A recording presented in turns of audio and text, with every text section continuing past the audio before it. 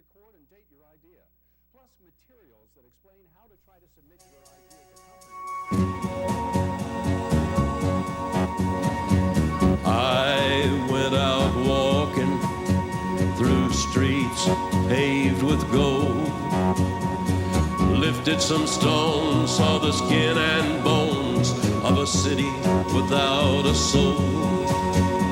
I stopped outside a church house where the citizens like to sit. They say they want the kingdom, but they don't want God in it. Yeah, I went with nothing but the thought of you. I went wandering.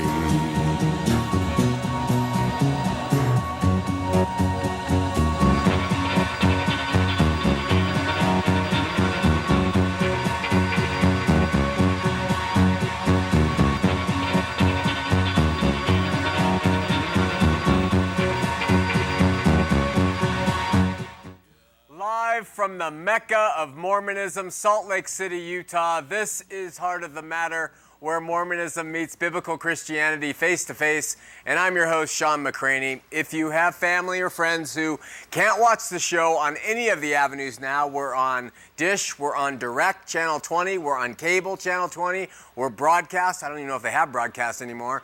If anybody can't watch it through the normal means, they can go to www.hotm.tv. and watch it streaming video from anywhere in the world. The streaming has greatly improved. You can watch it, from what I understand, with the same clarity you can through your television sets. So we invite you to do that. I Was a Born-Again Mormon, kind of the book that got this thing sort of going, is available through PDF download at www.hotm.tv. Check it out. And what's coming up? Tell me. Think about it. What is coming up? The audience. That was fervent. The audience just cheered it. Yes, Burning Heart 09, the Big Tent Revival, live bands including Adams Road from Florida, a bunch of returned LDS missionaries who all found Jesus, Jeremiah's Fire, local band that will be leading everybody and worshiping the Lord.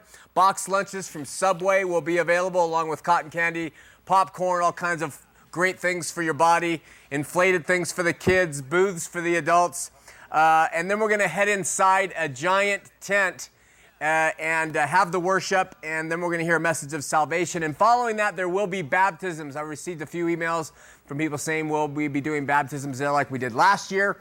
We will, for people who want to publicly profess their faith, trust, love, hope in Jesus Christ. So Saturday, September 5th, 2009, Sugar House Park, from 5 to 8 p.m. Everybody invited. Come and join us on that date. We hope you do. 2 weeks ago, we ended a program, 2 weeks ago, with a last-minute call from an LDS man from Brigham City. He made two statements that I want to address tonight. These statements, if you don't think about them, they sort of seem to make sense, and they're often used by the LDS. Upon examination, though, they're quite ludicrous. First, he said something to the effect of, I've been watching your show and hearing you talk about blacks in the priesthood and polygamy and blood atonement and Mountain Meadows massacre. And he said, I think you need to look at the big picture. The big picture is what he said. The inference being that we are focusing on issues that are no longer pertinent to the Mormon faith, and we need to present a wider view. Now think about this. If anyone is looking at the big picture, it is those people who are willing to examine Mormonism and all that it has been, all that it continues to be. That is the big picture. There are millions of people in Mormonism today who selectively examine it through their own needs. I need my family to be happy. So they look just at things that the church says about families. I want to know about the Book of Mormon. I believe it's true. So they only read the things that support the Book of Mormon.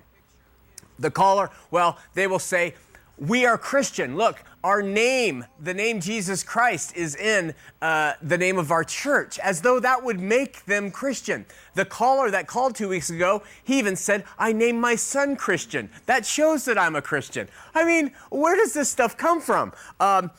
This is not big picture stuff. It's not looking at the big picture. The truly big picture is to look at all of it. You want to examine doctrine front to back to see how it compares to the Bible. That's big picture. You want to examine the practices, past, present, and future of Mormonism and how they have contributed to the LDS beliefs and practices today. You want to be able to openly and freely admit that you have discovered things that are disturbing, false, even evil. That's big picture thinking. If you are afraid to do that, that is narrow-minded picture. So the second statement the caller made was 2 weeks ago, was very Mormonicious, and he slipped this in and he said, if you want to know about Mormonism, you go to Mormons. If you and this is Mormonicious logic, and we use it on our missions all the time. If you want to know about a Ford, Mr. Jones, would you go to the Chevy dealership? No. Mr. Jones, you go straight to the Ford dealership and they'll teach you all about the Ford. That's what we would tell Mr. Jones, you know. And when it comes to getting to the bottom line truth of a multi-billion-dollar corporation, religious corporation, it's the most ridiculous logic I've ever heard of in my life. It's kind of like saying, if you want to know the truth about Watergate, go to Richard Nixon. He's going to tell you. He's at the top. He'll be honest. Or if you want to know the truth about that major fast food chain who's feeding our children monkey meat, well, go to the corporate executives or go to the people who feed their children that meat every day and love it because it makes them feel happy. They'll tell you the truth about it. You don't need to go and do any investigative reporting. Isn't that insipid logic? Mormons want you to join Mormonism. They believe it is a way of happiness, and in some ways it is. They believe that it is the truth, the only true truth, and in no way is it. But they really want people to join them. It's almost like a commiseration of sorts. And these are the true believers. True believers will say almost anything to get people to join. They will avoid the tough questions and they will focus on the positive. It's sales, pure and simple sales. Obscure the bad, push out constantly the good. So you want to know the truth about Mormonism? I suggest you take the 60 Minutes approach. Go and speak to a Mormon. Find the smartest Mormon you can find. And take your toughest questions to them and listen to what they have to say about Mormonism. Listen closely, take notes, record it if they'll let you, and just examine what they have to say. Then go to somebody who has been or is a scholar about Mormonism, okay? Not somebody who's bitter or angry against them, but someone who really knows their stuff. Sandra Tanner, Bill McKeever, Aaron Shafovaloff, I think that's how you say his name, or James White. These people know their stuff. And then ask them the same questions. Now, the interesting thing is where the LDS will back up their claims with clean corporate imagery, and true believers will deliver their message with tears, you know, just so heartfelt. It will all be this emotional attachment. Those who know and have left Mormonism will support it through evidence. They will give you what the history has been. They'll tell you what the doctrines have been. They'll tell you what the practices and doctrines are today. They know, and they don't have anything to hide. Let me ask you something. What benefit do these ministries have if somebody in Brazil, for instance, our ministry, we get emails now from all over the world, literally, and people will say, hey, I found out about Mormonism through you guys. Thank you so much. I was able to dodge the missionaries almost pulling me in, or I've left. But what benefit does it do us for some couple in Brazil to learn about Mormonism through a YouTube video, and they come to know the Lord, and they go on and they live Christian lives? They're not going to send us money. They're thankful that we got that out there, but they have a relationship with the Lord. We have no vested interest but to see people come to the truth of the living God and to be free from the bondage of religious institutions, multi-million-dollar conglomerate, worldwide religious institutions headed by a man who calls himself the prophet. Okay, our topic for the next 2 weeks is we are going to actually read Doctrine and Covenants 132.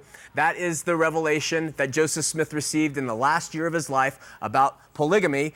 But before we introduce this to you tonight, I must give some attention to our guest last week, the man in white. This is probably going to surprise some of you. In our ministry, we usually can tell when we're on the right track when people from both sides of the fence, the Christian side and the LDS side, freak out. Now, when we introduced Born Again Mormon, the freak-onometer was going nuts. That's impossible. So both sides freaked out on that one. When my hair began to get a little scraggly, we had both sides, particularly the Baptists, and then the Mormons mocking me, the Baptists chiding me, so I knew I'm probably onto something by keeping them all freaking out. And with the man in white, the emails hit a new freak show level. They went nuts. I mean, it's been really interesting. The accusations have come in from all sides against me, against the man in white, from angry to mean to condemnatory to abusive. People are assigning motives to me that are just not there. They are attacking our guest with guns ablazing. And I've got to tell you, the Christians are telling me I've sunk to a new low and that this has been set our ministry back a generation. So, before we have the prayer tonight, let me talk about the man in white. First of all, he is a real person. He represented himself and his vision. We did not hire him. We didn't prompt him. We didn't pay him. We didn't tell him what to say. To answer many of the emails, he was not a scripted actor who stole or borrowed some LDS temple clothes and came on the show to make the LDS look bad. The man in white stands out on the street next to the LDS temple, sometimes all day, doing what he believes God has told him to do. This leads me to a second point. The man in white says he believes God has called him to do this thing. Now, those people who have known him personally throughout his life have called me or emailed me, some with attorneys, and they say that he is false, that he is sick and deluded, and that he is even crazy. And they say they've known this since they've known him. Some Christians are saying that what he is doing is evidence of how bad the idea is of receiving personal revelation, which is very big within Mormonism. I see both points, and I agree that there is some truth to both of those points. But this is not why we had or invited the man in white on the program. We did not invite him to exploit his apparent delusions or to show the LDS how off or misleading their belief in personal revelation can be. Let me explain our perspective relative to these two accusations. We live in an age when almost everything different or odd can be summed up as a mental illness. We call this progress in science and in medicine. The manual for diagnosing these illnesses, the DSM, has grown 25 years ago from being a little thin manual, DSM-1, to being a multi-volume manual this thick of all the things that are wrong with us and the medicines that will help cure the freakiness of our actions. Our view is that because someone does different things, strange things, very odd, even peculiar things, does not mean they are sick.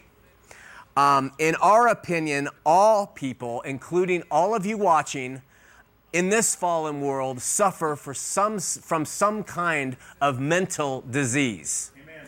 okay? And so we thank God, thank you for that, amen. We thank God for that Vincent van Gogh, for instance, didn't live in this age. And if he did, they would have put him on some drug and stuck him behind a corporate desk. And we never would have Starry, Starry Night or Sunflowers.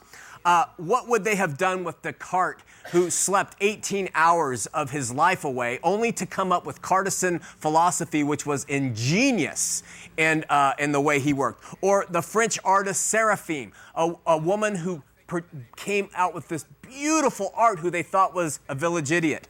Or Edith Piaf, or John the Baptist, or like we said, Jeremiah, or Isaiah, or Jesus. You know, what kind of medicine and how delusional did they say he was? They claimed he was as well. We truly embrace the idea that God is sovereign, and he is in charge of all things. And I personally stand by the belief that God is using the man in white, whether you can prove him delusional by today's standards or not. Our ministry is to reach out to any and all who have crumbled in whatever way it has happened under the weight of Mormonism. I believe the man in white is one of these people. He crumbled, and instead of falling to the gutter, he fell to earthly exaltation. Now, at the same time, Christians who criticize the LDS notion of receiving personal revelation, these often love and support people who do some very odd things, so long as these odd things are done in the name of the Christian cause. Many Christians are more than ready to applaud apparent zealots who bear giant wooden crosses and stumble around abortion clinics in the name of Jesus because God told them to.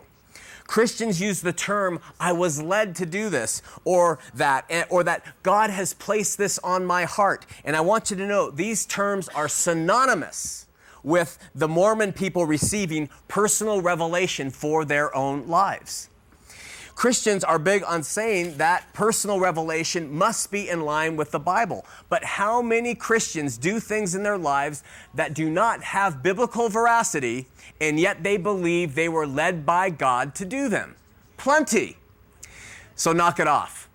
When it comes to doctrine or knowing truth, trust me, we stand by biblical authority and substantiating doctrine and biblical truth with the Bible. But in the day-to-day nuance of life, Christians believe in personal revelation as much as the LDS, perhaps even more, and they will take action that is outside the pale of biblical edict to do them. We wanted the man in white to come on the air for the following reasons, believe them or not. First, we believe God has and will continue to use him to get people to think, to examine, and investigate their own hearts. To the non-LDS, the man in white is an outward picture of how the LDS want to be. Clothed in holy white robes, shining, white-faced, whited sepulchres above the rest. And yet that image is very unsettling and gives non-LDS a perfect image of what Mormonism pushes their people to be, gods on earth. To the LDS, the man in white is but a mere reflection of who they are. He is them. His idea and his ideals are theirs. He only took them to a celestialized extreme. It's interesting that the one LDS caller who called into the show was not offended by the man in white saying he wanted to become equal to or better than Jesus Christ. The LDS caller was offended by him wearing the sacred robes. This is religion. This is religion over a relationship with Christ. The man said he wanted to be better than Jesus Christ, and she was offended that he was wearing their sacred robes in public. I can't believe it. But it's understandable. Let me tell you why. If the LDS have Jesus as an elder brother, not as a Savior, God, and King, but as their elder brother, and Joseph Smith claimed that he had more to boast of in his life than Jesus Christ himself, and the Mormons' idea that they will too become gods, then what the man in white claimed is absolutely normal and normative. That is Mormonism right in front of you. Another reason we invited the man in white on the show was for shock. In the Christian Bale Batman movie, Batman Begins, Batman says people need dramatic examples to shake them from their apathy. And we believe that at times with the show. We are certain that somewhere in the YouTube audience, somebody is going to be seriously thinking about becoming a Latter-day Saint. And they're going to come to that YouTube and see a picture of me sitting next to Man in White and watch that and think, what the heck is that all about? We believe it will be used. Finally, we had a faithful viewer write and say that he believes that this was the greatest backward step in our ministry. I wrote him back and told him I believe that program will do more in the end than possibly any program we have done. So let's step back and watch and see what my God and my King will do with our meager efforts. With that, let's have a prayer. And by the way, the Micah clock is not on. Lord, need you and love you. Pray for the message, though it's going to be short. Pray for our callers, our audience, wherever they may be, that you will reach in with your Spirit and you will change hearts, change minds, and change lives. We pray in Jesus' name, amen. Mormonism lays claim not just to the Bible as the Word of God, but also to three other books of Scripture: Doctrine and Covenants, Pearl of Great Price, and the Book of Mormon. They also lay claim to prophets receiving current modern-day revelation. In the Doctrine and Covenants, there are a number of sections. It's broken up into sections. And one of the last to be delivered, according to Joseph Smith, from God to his ear, was a section called Section 132. Section 132 is interesting on a number of accounts. We're only going to be able to get through the first 4 or 5 verses today. We have done a lot of talking over it in the years because it contains the primary impetus, doctrinal impetus, for the practice of plural marriage. Now, and again, we have members of the church who have even called the show and say, Doctrine and Covenants 132 has nothing to do with plural marriage. They'll make that claim today. And it's ridiculous. All you got to do is open it up and read it. Of course, Salt Lake City Mormonism today claims to have nothing to do with plural marriage. We have nothing to do with it, okay? We're going to spend the next few weeks on Doctrine and Covenants 132 and then hopefully you will ask yourself, if you're LDS, why is that section still in their doctrine? Why haven't they renounced that? And I think you'll discover that they can't renounce it because if they do, the house of cards starts falling. They get rid of one of Joseph Smith's revelations, they're going to have to start getting rid of a lot more. And so they won't get rid of any of them. Section 132 contains 66 verses and has been called by one LDS commentator one of the greatest doctrinal revelations in the Doctrine and Covenants. In 1831, this was just right at the beginning of Joseph Smith reorganizing, or saying he reorganized the church, Joseph Smith was involved in retranslating the Holy Bible. Okay, this is the setting. And he retranslated it by virtue of just thoughts that he said God. He would read in the beginning God, and he would say in the beginning God had a party. He just had revelation come to him, and he would change the Bible. So he was in the process of retranslating the Holy Bible by virtue of just revelation coming to him, okay? Sidney Rigdon, a noted LDS person in history, was his scribe. When he began to read in the Bible about the Lord's favor for his prophets, especially in the Old Testament, he was perplexed that many of them also practiced polygamy. Now, I know you probably know this, but just to let you know, polygamy is when a man has more than one wife. Polyandry is when a woman has more than one husband, and polygamy is the general title for all of it, okay? But I'm just going to call it polygamy for ease sake, because that's how most people think. Polygamy, man with many more than one wife. But that's really called polygamy. Okay, section 1 of verse 132 lays out why Joseph received the revelation in the first place. Let me read this to you. This is from God to Joseph's mouth to the paper, all right? Verily, thus saith the Lord unto you, my servant Joseph, that inasmuch as you have inquired of my hand to know and understand wherein I, the Lord, justified my servants, Abraham, Isaac, Jacob, and also Moses, David, and Solomon, my servants, as touching the principle and doctrine of having many wives and concubines, behold and lo, I am the Lord thy God, and will answer thee touching this matter. Right there. Okay, we have the setting for Doctrine and Covenants 132. Joseph wanted to know, how did these prophets get to have extra wives? And the Lord said, Joseph, here is the revelation as to why that got to occur. Now, the date of the publication of this Revelation 132 was in July of 1843. This was 12 years later than when the church believes Joseph Smith actually had the revelation in the first place. Okay? Most scholars and LDS researchers agree on this because they have evidence that Joseph Smith practiced polygamy as early as the early 1831, 1832, 1833. So we have in 1843, 12 years later, him dictating this revelation, but it shows that he had been practicing it secretly for about 10 to 12 years without it. Now, verse 52 is very important in section 132 because it reveals that here in 1843, Joseph already had a number of wives because he has the Lord tell Emma, listen, you ready?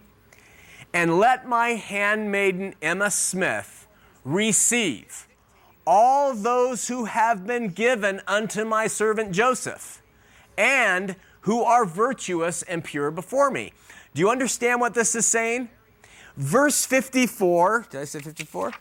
Verse 52 of this section, God tells Emma, listen, Emma, I want you to receive all these wives that Joseph has accumulated, and those who he's going to continue to accumulate who are virtuous and pure before him. Regarding the revelation of Doctrine and Covenants 132, Joseph Smith's personal and private male scribe, William Clayton, said this is how it happened. On the morning of July 12th, Joseph and Hiram came into the office in the upper brick story of the bank on the banks of the Mississippi River. Upper brick store. They were talking on the subject of plural marriage. Hiram said to Joseph, quote, if you will write the revelation on celestial marriage, I will take it and read it to Emma. And I believe I can convince her of its truth, and you will hereafter have peace. Joseph remarked and smiled, you do not know Emma as well as I do. Hiram persisted, and Joseph agreed to write the revelation and have Hiram deliver it to Emma, his wife, saying, I will write it, and we shall see, end quote. Hiram urgently requested that Joseph use the Urim and Thummim, the seer stone, to receive this revelation. And just remember, Hiram was telling Joseph, use the seer stone, get this revelation through the seer stone. This was 1 year before Joseph was killed. So he had been using these seer stones, these peep stones, throughout his tenure as the leader and organizer of Mormonism back then. Joseph declined, telling Hiram that he knew the revelation perfectly from beginning to end. To me, that's saying he'd memorized it. The revelation was given and recorded to William Clayton. Then Hiram took it and read it to Emma, only to return saying, quote, he had never received a more severe talking to in his life, that Emma was very bitter and full of anger and resentment. Sounds like my wife. I'm just kidding. Joseph quietly remarked, I told you you did not know Emma as well as I did. Then Joseph took the revelation, put it in his pocket. They went out into the town and they showed it to a bunch of different people. And then William Clayton said that Joseph came up to him later and said, you know, Emma is annoying me so much about this and wants this revelation destroyed so badly that I told her I destroyed it just so she'll get off my back, but know full well we can replicate it at any time.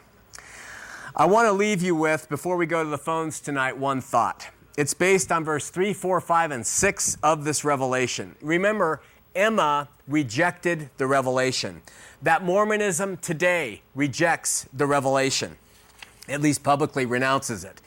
Now listen to what Joseph has the Lord in section 132 say. It is serious business, unless, of course, God says things and doesn't mean them. All right? Verse 3, God says through Joseph, prepare your heart to receive and obey the instructions which I am about to give you. For all those who have this law revealed unto them must obey the same. God, in the introduction of this Doctrine and Covenants 132, according to Joseph, says, if someone reads this revelation, they are subject to obey this law. They have to.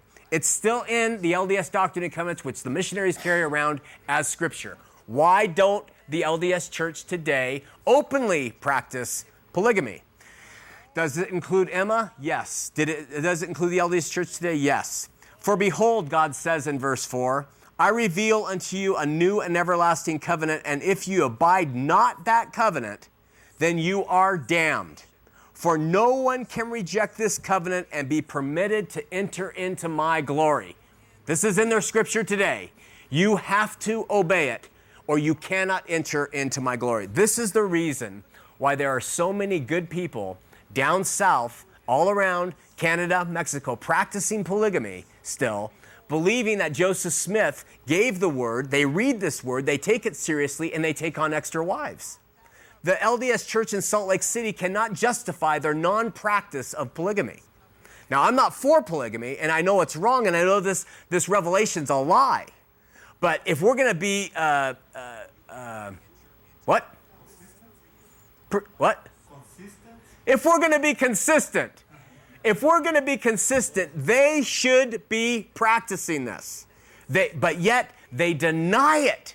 They distance themselves. What does that tell you? They're deceivers. They're liars. They'll say whatever is necessary in order to get their way. Someday, if the law allows polygamy back, you will see them re-embrace it. I can assure you they will re-embrace it, and it will be introduced in a more modern world that can accept a man having more than one wife.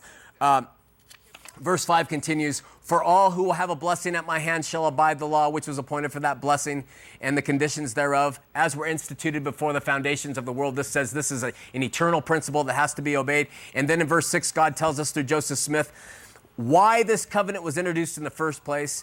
And as pertaining to the new and everlasting covenant, it was instituted for the fullness of my glory.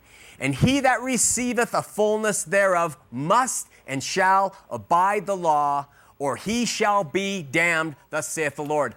We're going to go to the phones, 801-973-TV20, 801-973-8820. LDS callers, first-time callers, keep your questions short. Turn down your TVs. Listen to a couple quotes really quickly. We won't quit practicing plural marriage until Christ shall come. Wilford Woodruff, May 18, Manti Temple. We cannot withdraw or renounce polygamy. God has revealed it, and he has promised to maintain it and to bless those who obey it. That was in the Millennial Star. The principle of plurality of wives will never be done away. Heber C. Kimball. The only men who become gods, even the sons of God, are those who enter into polygamy. Brigham Young, Journal of Discourses, 11-268.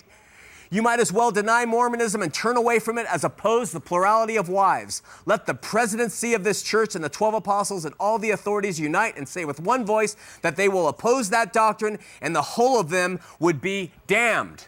Heber C. Kimball, Journal of Discourses, 5-203, and it goes on and on and on. So then you got to ask yourself, these people who practiced it then, now they have grandchildren, and they look back and they say, they were faithful. How come we're not practicing it now?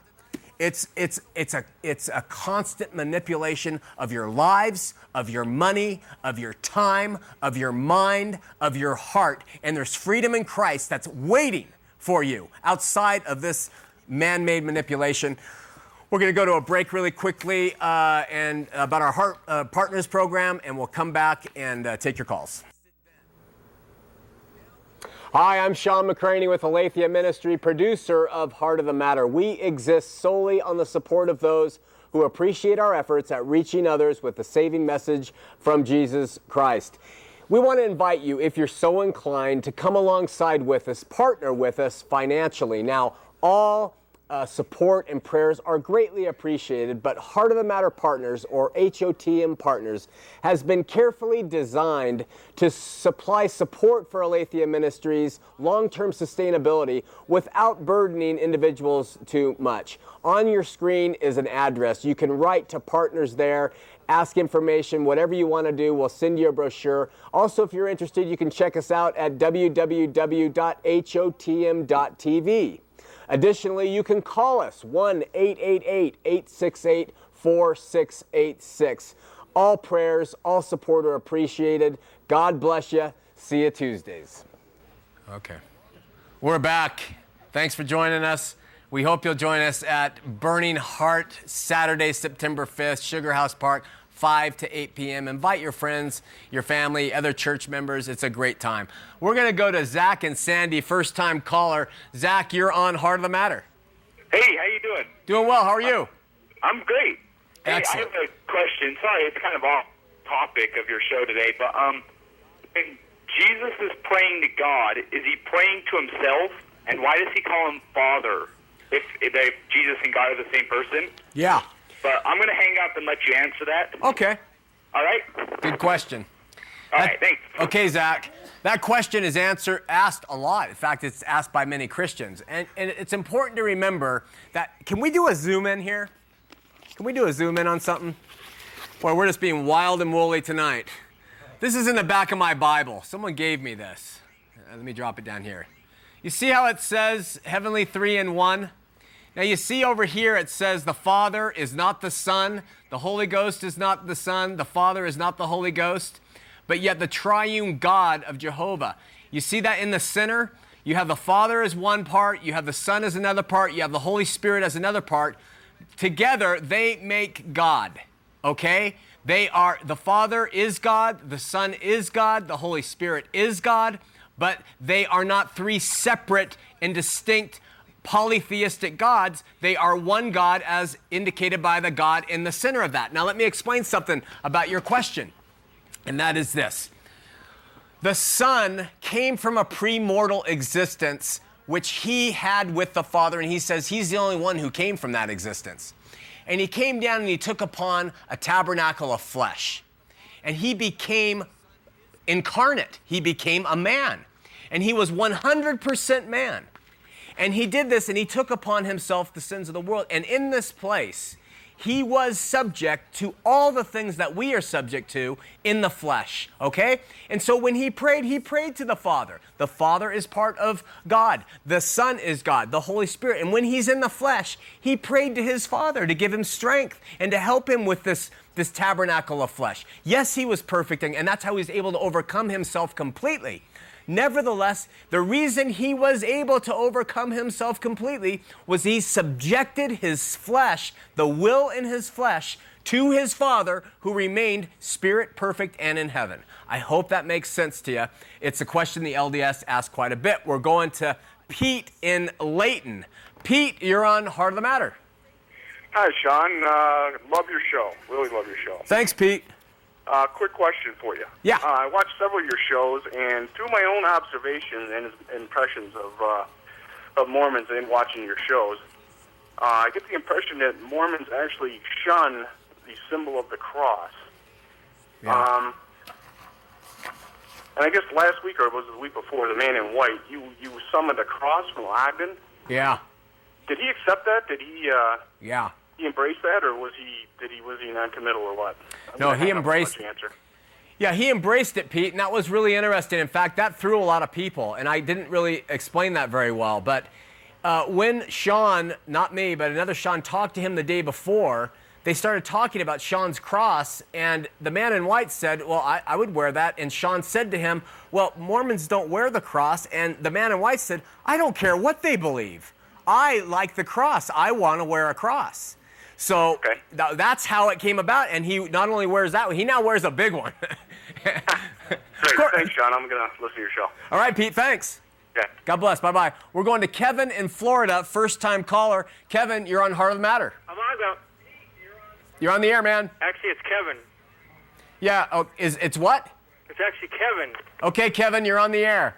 I have two things I want to say. One, there's this verse called 2 Peter chapter 1, 20 and 21 says, knowing this first, that no prophecy of the Scripture is of any private interpretation, for the prophecy came not in old time by the will of man, but holy man of God who spoke by the Holy Ghost.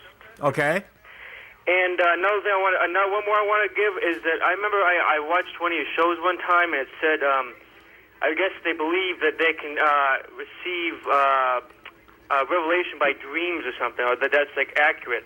Yeah. But in I guess you call it the Apocrypha or whatever, there's a book called Sirach, and in the book Sirach, in chapter 34, 1 and 2, it says, empty and false are hopes of the senseless, and fools are borne aloft by dreams.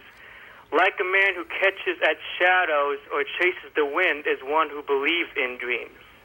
Wow. So, Well, I like that because it supports what we say about the influence of dreams. But the problem is, one, you pulled from apocryphal books. Is it from Esdras? Is that what you're saying? It's called Sirach, Sirach. I don't even have that as one of the apocrypha. It is. I mean, I understand what it is. It's just that, but I understand what you're saying. But I just think that I understand Martin Luther, why he did what he did, because at the time the church was doing some stuff that wasn't right. Yeah. But today, if you throw away all this knowledge and people are coming up with, oh, yeah, you can use dreams as interpretations, or you can do this and do that. You know what I'm saying? Sure. It's very dangerous. I really love your show, and you really helped me out a lot. I mean, I was in a time of great loss, and you really helped me. And I just want to say that you have a great show, and I think you're helping a lot of people. Praise God, Pete. Thanks so much. Thank you very much. Okay, bye. Thanks for calling. We're going to Sarah and Sandy on line 2. Sarah, you're on Heart of the Matter. Hi. I called before, and I was just calling to make a statement. Okay. And I tried to call last week to make it to talk to Nick, but I couldn't get through. Okay. And my statement was that since you know how he's trying to get higher than Jesus, so he could be higher than Jesus in heaven. Yeah. I thought that Lucifer tried that when he was an angel to get higher than God, but he ended up where he's going to hell. Yeah. So. Very, very good point, Sarah. You're a Christian girl? Yes. How old are you? I'm 13. How's life out there in Sandy as a 13-year-old Christian girl? I like it. I like to share the gospel with all my non-Christian friends. Praise God. What church do you go to? I go to City Church. The what church? City Church. City Church. Oh, okay. Well, that's great. Well, you watch the show very often? Yeah, I watch it every week. Well, Sarah, that is adorable. You know what? If you stay on the line, Kevin wants to send you a T-shirt. Would you like one? Sure. It might get you in trouble at school, but we'd love you to wear it. Okay.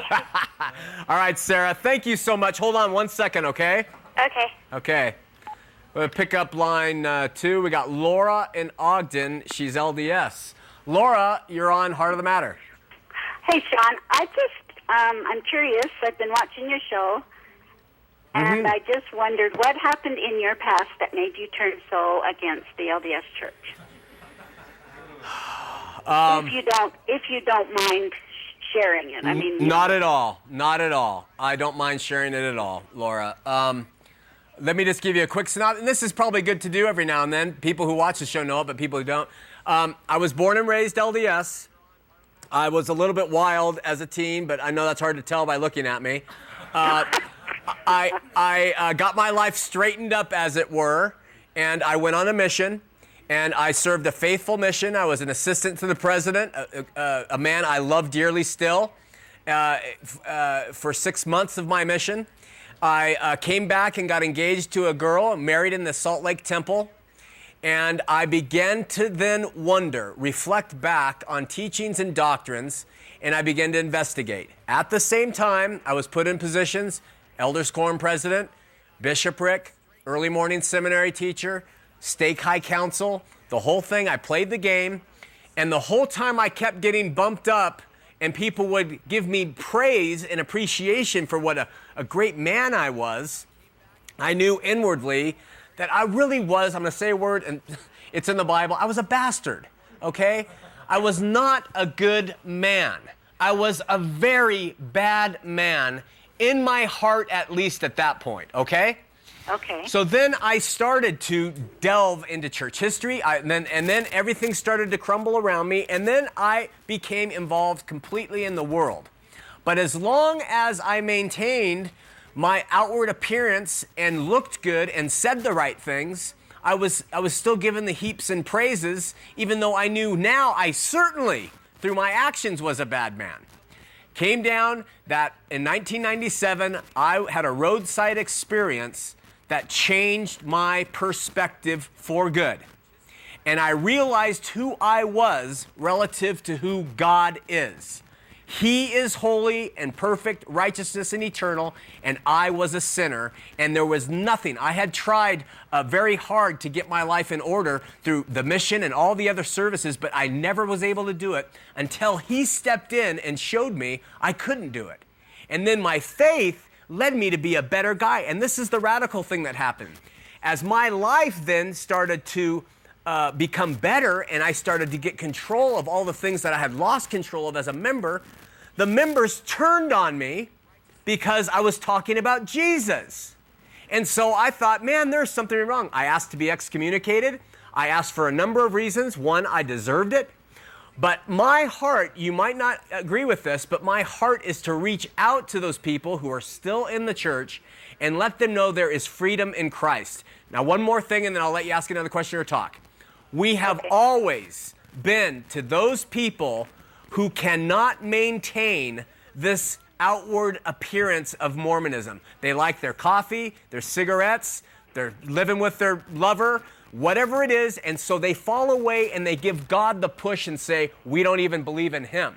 We are for those people. If there are LDS who believe in it and faithful and they want to go after it with all, have at it. I just say, you go and present to God your life and works. I'll go and present my faith in Christ. Okay, any questions? No, it's just very familiar. I feel the same way in a lot of aspects. Okay.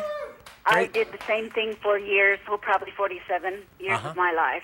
And I still believe I just have a hard time with the people and the way that each individual interprets the law to themselves. Yeah, they do. Can we send you our book? Yeah, I wouldn't mind reading it. Okay, stay on the line, and someone will take your address. We'll drop one in the mail, and tell me what you think. Call us back or email me. Okay, thank you very much. Thank you. God bless you. Appreciate it. Okay, hold on. I don't know what line that is. I'm sorry. We're going to Jamie FLDS in Cedar City. I'm scared. Jamie, you're on Heart of the Matter. Hi. Go ahead, Jamie. Well, so I'm FLDS, and I wanted to say that we're better Mormons than the Mormons are. You I know are. we get a bad rap. Everybody says, oh, those crazy people down south. Yeah. But we didn't change our garments when Brigham Young said they're not to be changed or altered to match today's fashions. Yep. We still consecrate all of our possessions to our church. Yep. And we practice everything that Joseph Smith said that we needed to practice, and every single thing he said that we need to do to be God's and to live with God, and we do all of it. And all those other mainstream Mormons sit and look down their nose at us, but we're better Mormons than they are every day. Jamie. What? I agree. I completely agree. You follow the teachings. When Joseph Smith said it's an eternal law, you better keep it or you're damned, you guys follow it. So in terms of dedication, you're right. And these guys are a corporate empire of deceptive men. So I am, as far as continuity's sake or consistency, I'm on your side. However, you got to be kidding, man. What are you doing? Are you practicing plural marriage? I will be at the end of this month. Jamie, please. Jamie, please. Just think about this for a minute. Just for a minute, okay? When God created Adam and Eve, it wasn't Adam and Eve and Jane. The way God set it up from the beginning was one man, and I tell you right now, I bet you are woman enough for one man, and one man is man enough for you. That's all you need. I don't know how long you've lived. Go ahead. What about the other prophets that did have other wives? Never in the history of the Bible does God sanction polygamy, ever.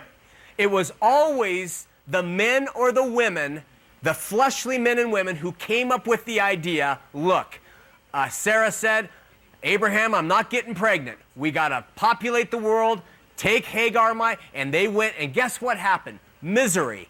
Every time polygamy was involved, misery occurred. You're too smart to get involved in misery. Marriage is great, but you don't need to go down this road. Next month, so what are you marrying? A man who has more than one wife? I'll be a third. Oh, man. Have you ever watched Thursday Nights with Doris Hanson? Yeah, I know Doris. Well, don't you think she has some things to say that could reach you? Well, Doris left, so she's just angry. Well, let me ask you something, Jamie. What is the benefit, and what does God want from you going in and being the third wife of another man? What is he trying to do for you in your life that you need to do this? I will have the benefit of having eternal life. I will have the benefit of being a heavenly mother.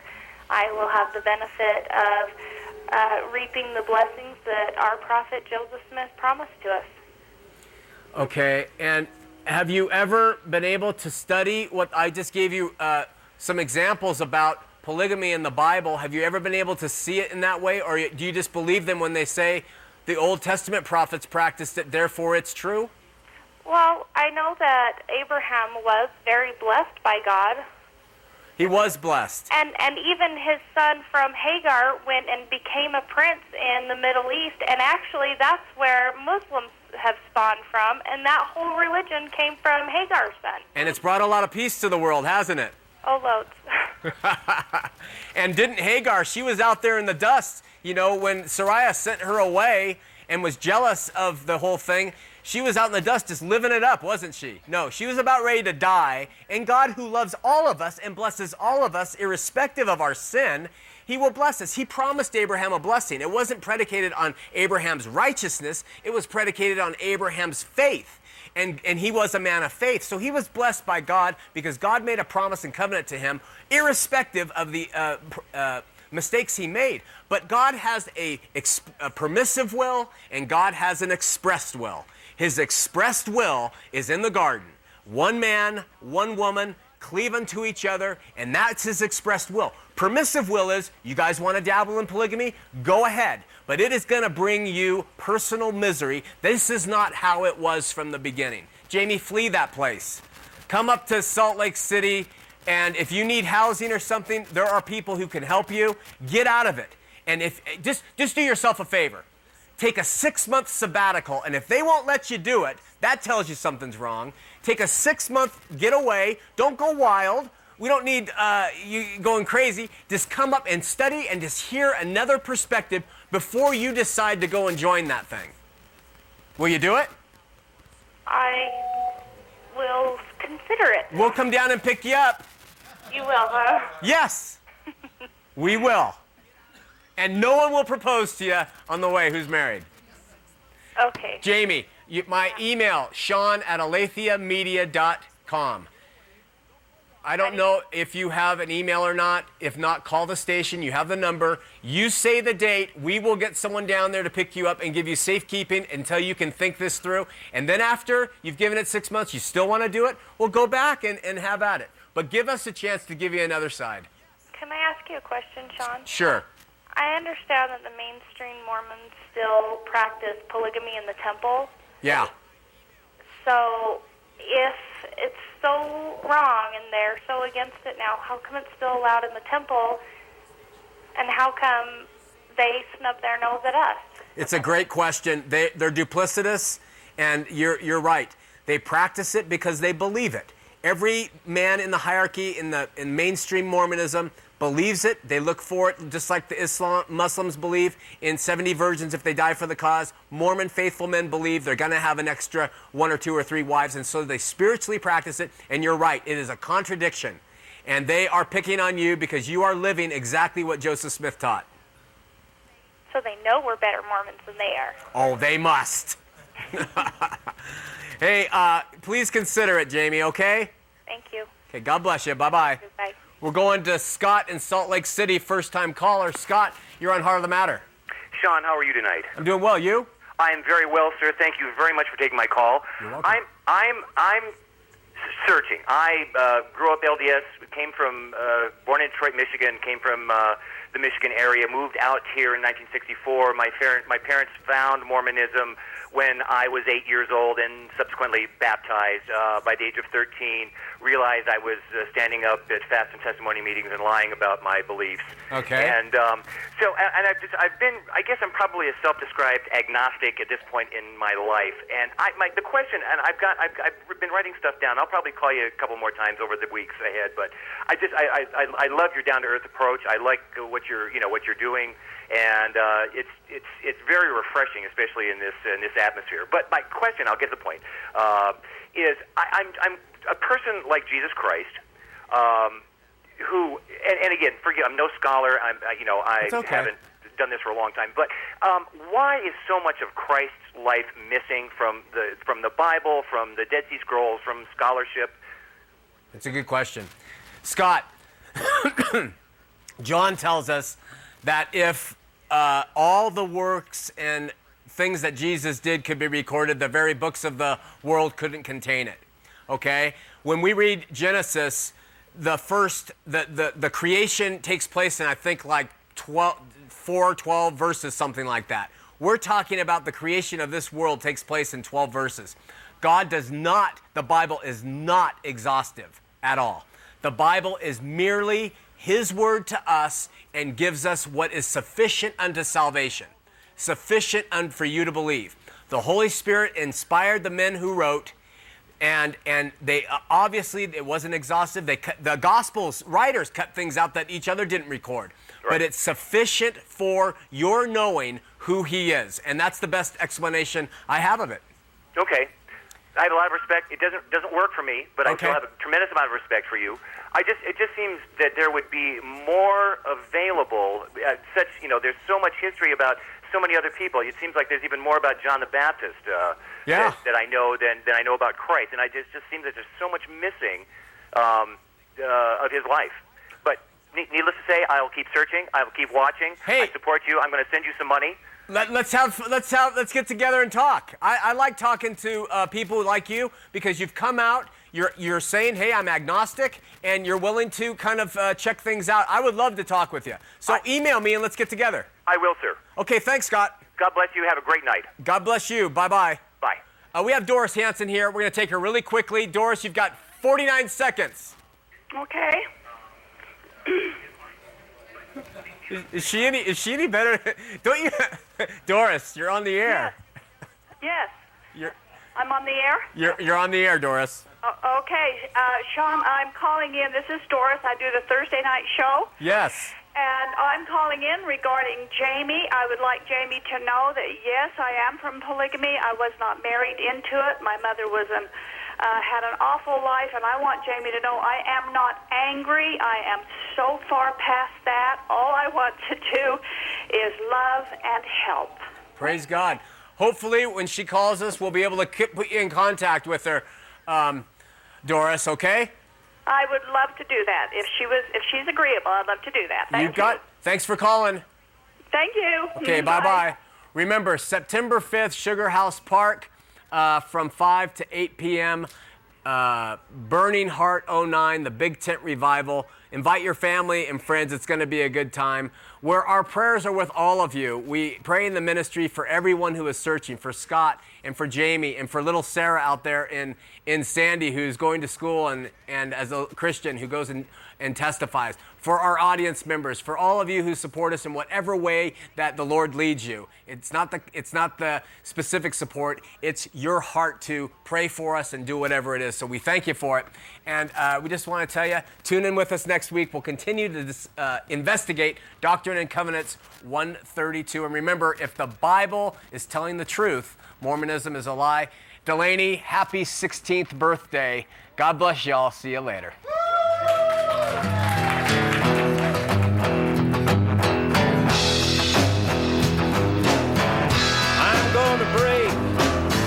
I'm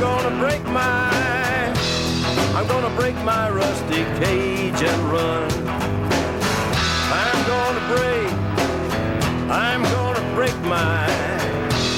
gonna break my rusty cage and run. I'm gonna break my gonna break my rusty cage and run.